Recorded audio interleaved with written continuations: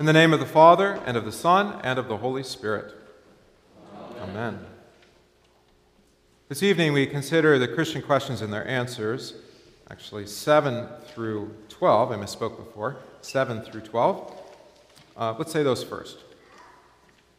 So they're on the back of your insert. Who is Christ? The Son of God, true God and man. How many gods are there? Only one, but there are three persons, Father, Son, and Holy Spirit. What has Christ done for you that you trust in him?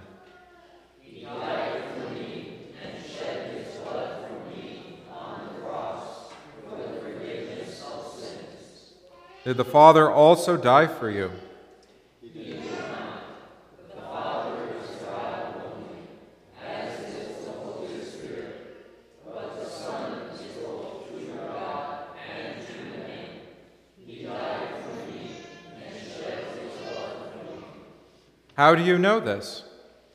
From the Holy Gospel, from the words instituting the sacrament, and by his body and blood given me as a pledge in the sacrament. What are the words of institution? Our Lord Jesus Christ, on the night when he was betrayed, took bread, and when he had given thanks, he broke it and gave it to the disciples and said, "Take, eat, this is my body, which is given for you. This do in remembrance of me." In the same way also he took the cup after supper, and when he had given thanks, he gave it to them, saying, "Drink of it, all of you. This cup is the New Testament in my blood, which is shed for you for the forgiveness of sins. This do as often as you drink it in remembrance of me." So you hear in the questions and their answers an intimate connection between both who Jesus is and what he has come to do. If Jesus is not true man, then he cannot suffer and die under God's wrath with the stroke of justice delivered by the Father in order to pay the penalty for all sinful men. But also it's necessary that he be true God, because God alone has the power to rescue us from sin, death, and hell. Those powers don't belong to us, and they do not come from us. But it is essential that we confess who Jesus is according to the Holy Scriptures as both true God and true man, and that we also distinguish the persons, that is Jesus, not the Father and the Spirit who died for us. Because he is true God and true man, then both he has the power to forgive sins, but also then suffers the penalty necessary to work forgiveness of sins for us. And as you heard in the words of institution, which institute the sacrament, forgiveness of sins is the heart and center of the sacrament of the altar. The reason we receive Christ's body and blood in the sacrament is for the forgiveness of sins. And with the forgiveness of sins, it does two things for us. One, it gives us, or strengthens, faith in us toward God, as we say in the post-communion collect from Luther, and also increases in us love toward one another. Thereby, we confess that in receiving Christ's body and blood for the forgiveness of sins, it works and does great things. Increasing our faith toward God, trusting in him, right? What has Christ done for you that you trust in him? That he has shed his blood for me on the cross for the forgiveness of sins. But then also that forgiveness of sins bears fruit in our life, worked by the Holy Spirit in love, love made manifest in the forgiveness of sins for one another. Thus we heard three readings that deal with the way that our lack of faith in God for the forgiveness of sins worked in the sacrament is manifest in our lives of lack of forgiveness for one another. First being of Pharaoh. God objectively forgives sins in Christ. It's by his holy declaration. Pharaoh pleaded before Moses for forgiveness. Of course, you notice he put conditionals on that forgiveness. Just this once and for this sin only.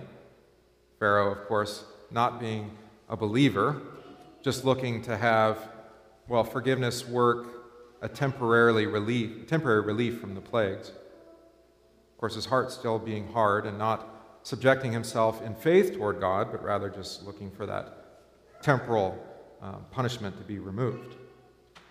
Forgiveness must be received in faith and by faith alone. Without faith, forgiveness becomes just a tool, like Pharaoh wanted, just to give himself and his people some relief. The Lord, of course, knew his heart. His heart was already quite hard from all the previous plagues, it was clear, and that Pharaoh only sought to consider God a God amongst gods at the most. A God, yes, who was bringing these plagues upon him, but not the God of gods and Lord of lords. So the Lord even increases Pharaoh's heart, keeps him under sin so that he will get glory over him and deliver his people, so that God's own people will understand that it is only by his rescue that they are to be saved. Pharaoh lacks faith in God. He lacks faith in that word of forgiveness, and he doesn't look to God for his every need in body and life, only just this once and for this sin only. The second story, I didn't give you probably enough context, but it was from 2 Corinthians. If you remember the first letter to Corinthians, Paul had a great deal of discipline to apply to that church to which he had planted, because they were openly allowing rebellious and unbelief in the congregation. A gross sexual sin was being done in the congregation, and everybody was looking the other way. And we can guess why, because the person had some notoriety or perhaps was a big donor to the congregation. And so Paul writes a letter and says that this permissiveness of rebellious, open, unrepentant sin in the congregation was going to be their hurt and their ruin. It was going to bring about a destruction of faith because they were living contrary to God's word.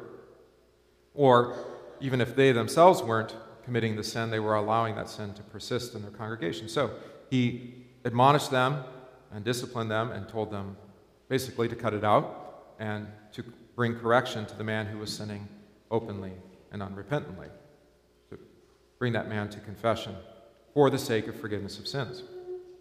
That's the first letter to the Corinthians.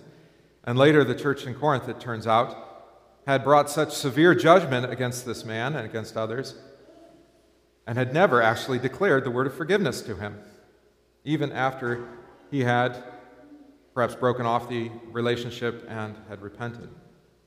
So there's that opposite side, too. To fail to discipline for sin in order to bring about repentance towards forgiveness is one side, but then not to declare forgiveness to the one who has been disciplined severely and brought to repentance is the other side. Both is a failure to preach God's word, all the words that had been given by God, both law and gospel. So it is to be given, forgiveness is to be given to the offenders, those who have sinned against us.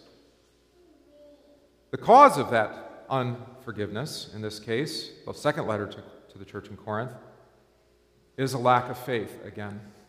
A lack of faith that God will bring about the amendment of life that, he's looking for in this man who has confessed his sin and is looking for forgiveness. We believe that it's our job to amend our life, and this is incorrect, by the way, contrary to Scriptures, and only then will God forgive us. But as the Scriptures teach, Christ came for us, he was sent for us, he died for us, even while we were yet sinners.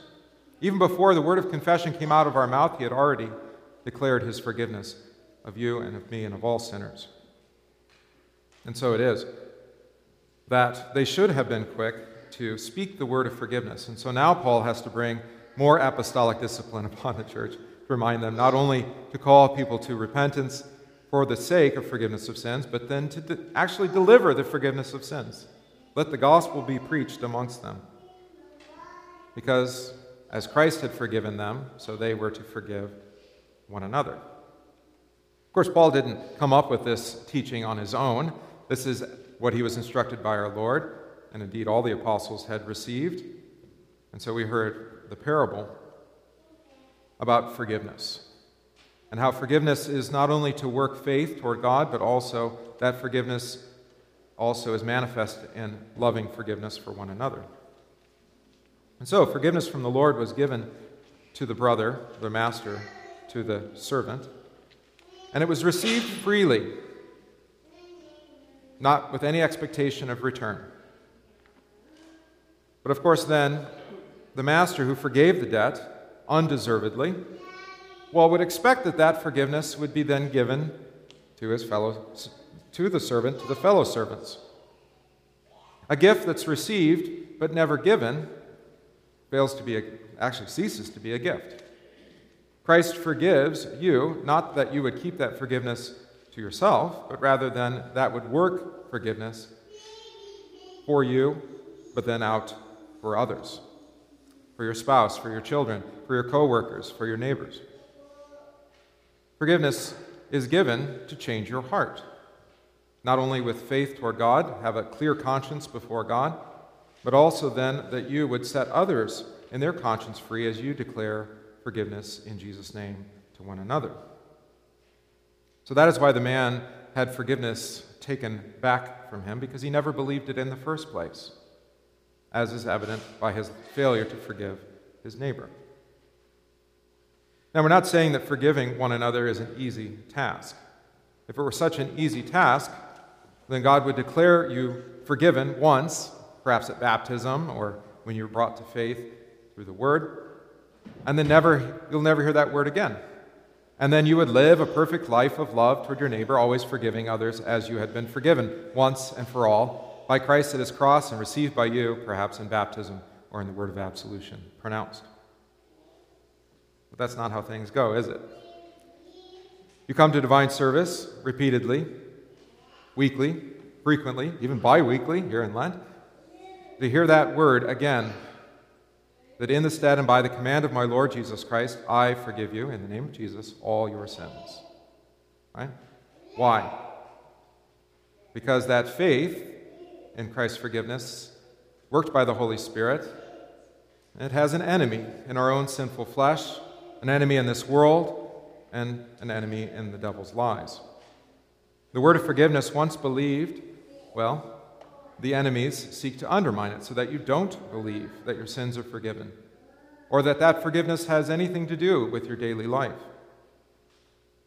So it is essential that the Christian church always proclaim the gospel, that is, the free forgiveness in Jesus Christ, even daily and richly, so that we believe again that Christ truly has forgiven all of our sins, past, present, and future, and that we are restored then in faith toward him.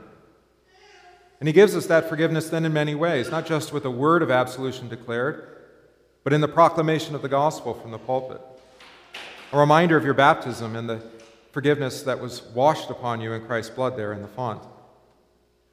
But, of course, preparing for the sacrament with the questions and answers, to receive that forgiveness into your own body through Christ's own body and blood given and shed for you for the forgiveness of sins. That forgiveness of sins received frequently and richly here in divine service then changes you, or restores you, if you like, increases faith toward God, but also love toward one another. What that means is that forgiveness, the gospel proclaimed in Jesus Christ, is the heart and center of the Christian church. It is the means by which Christ gathered you into this church. It's the means by which the Holy Spirit keeps you in this church. And it is also the means that God uses to transform this church into a community of believers forgiving one another, showing the world, actually, that there is a better way, not the way of vengeance and wrath, of guilt and punishment, but the way of forgiveness, and with forgiveness, life and salvation. May God increase this faith in you, that you would trust in his word of forgiveness, and that this word of forgiveness would work in you by the Spirit, love for one another. In Jesus' name.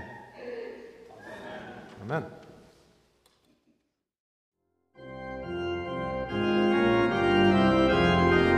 We thank you for listening to this podcast from St. John Evangelical Lutheran Church, Sherman Center in Random Lake, Wisconsin. If this podcast is of benefit to you, please consider supporting the work of St. John by visiting stjohnrandomlake.org, that's stjohnrandomlake.org/support, and give today.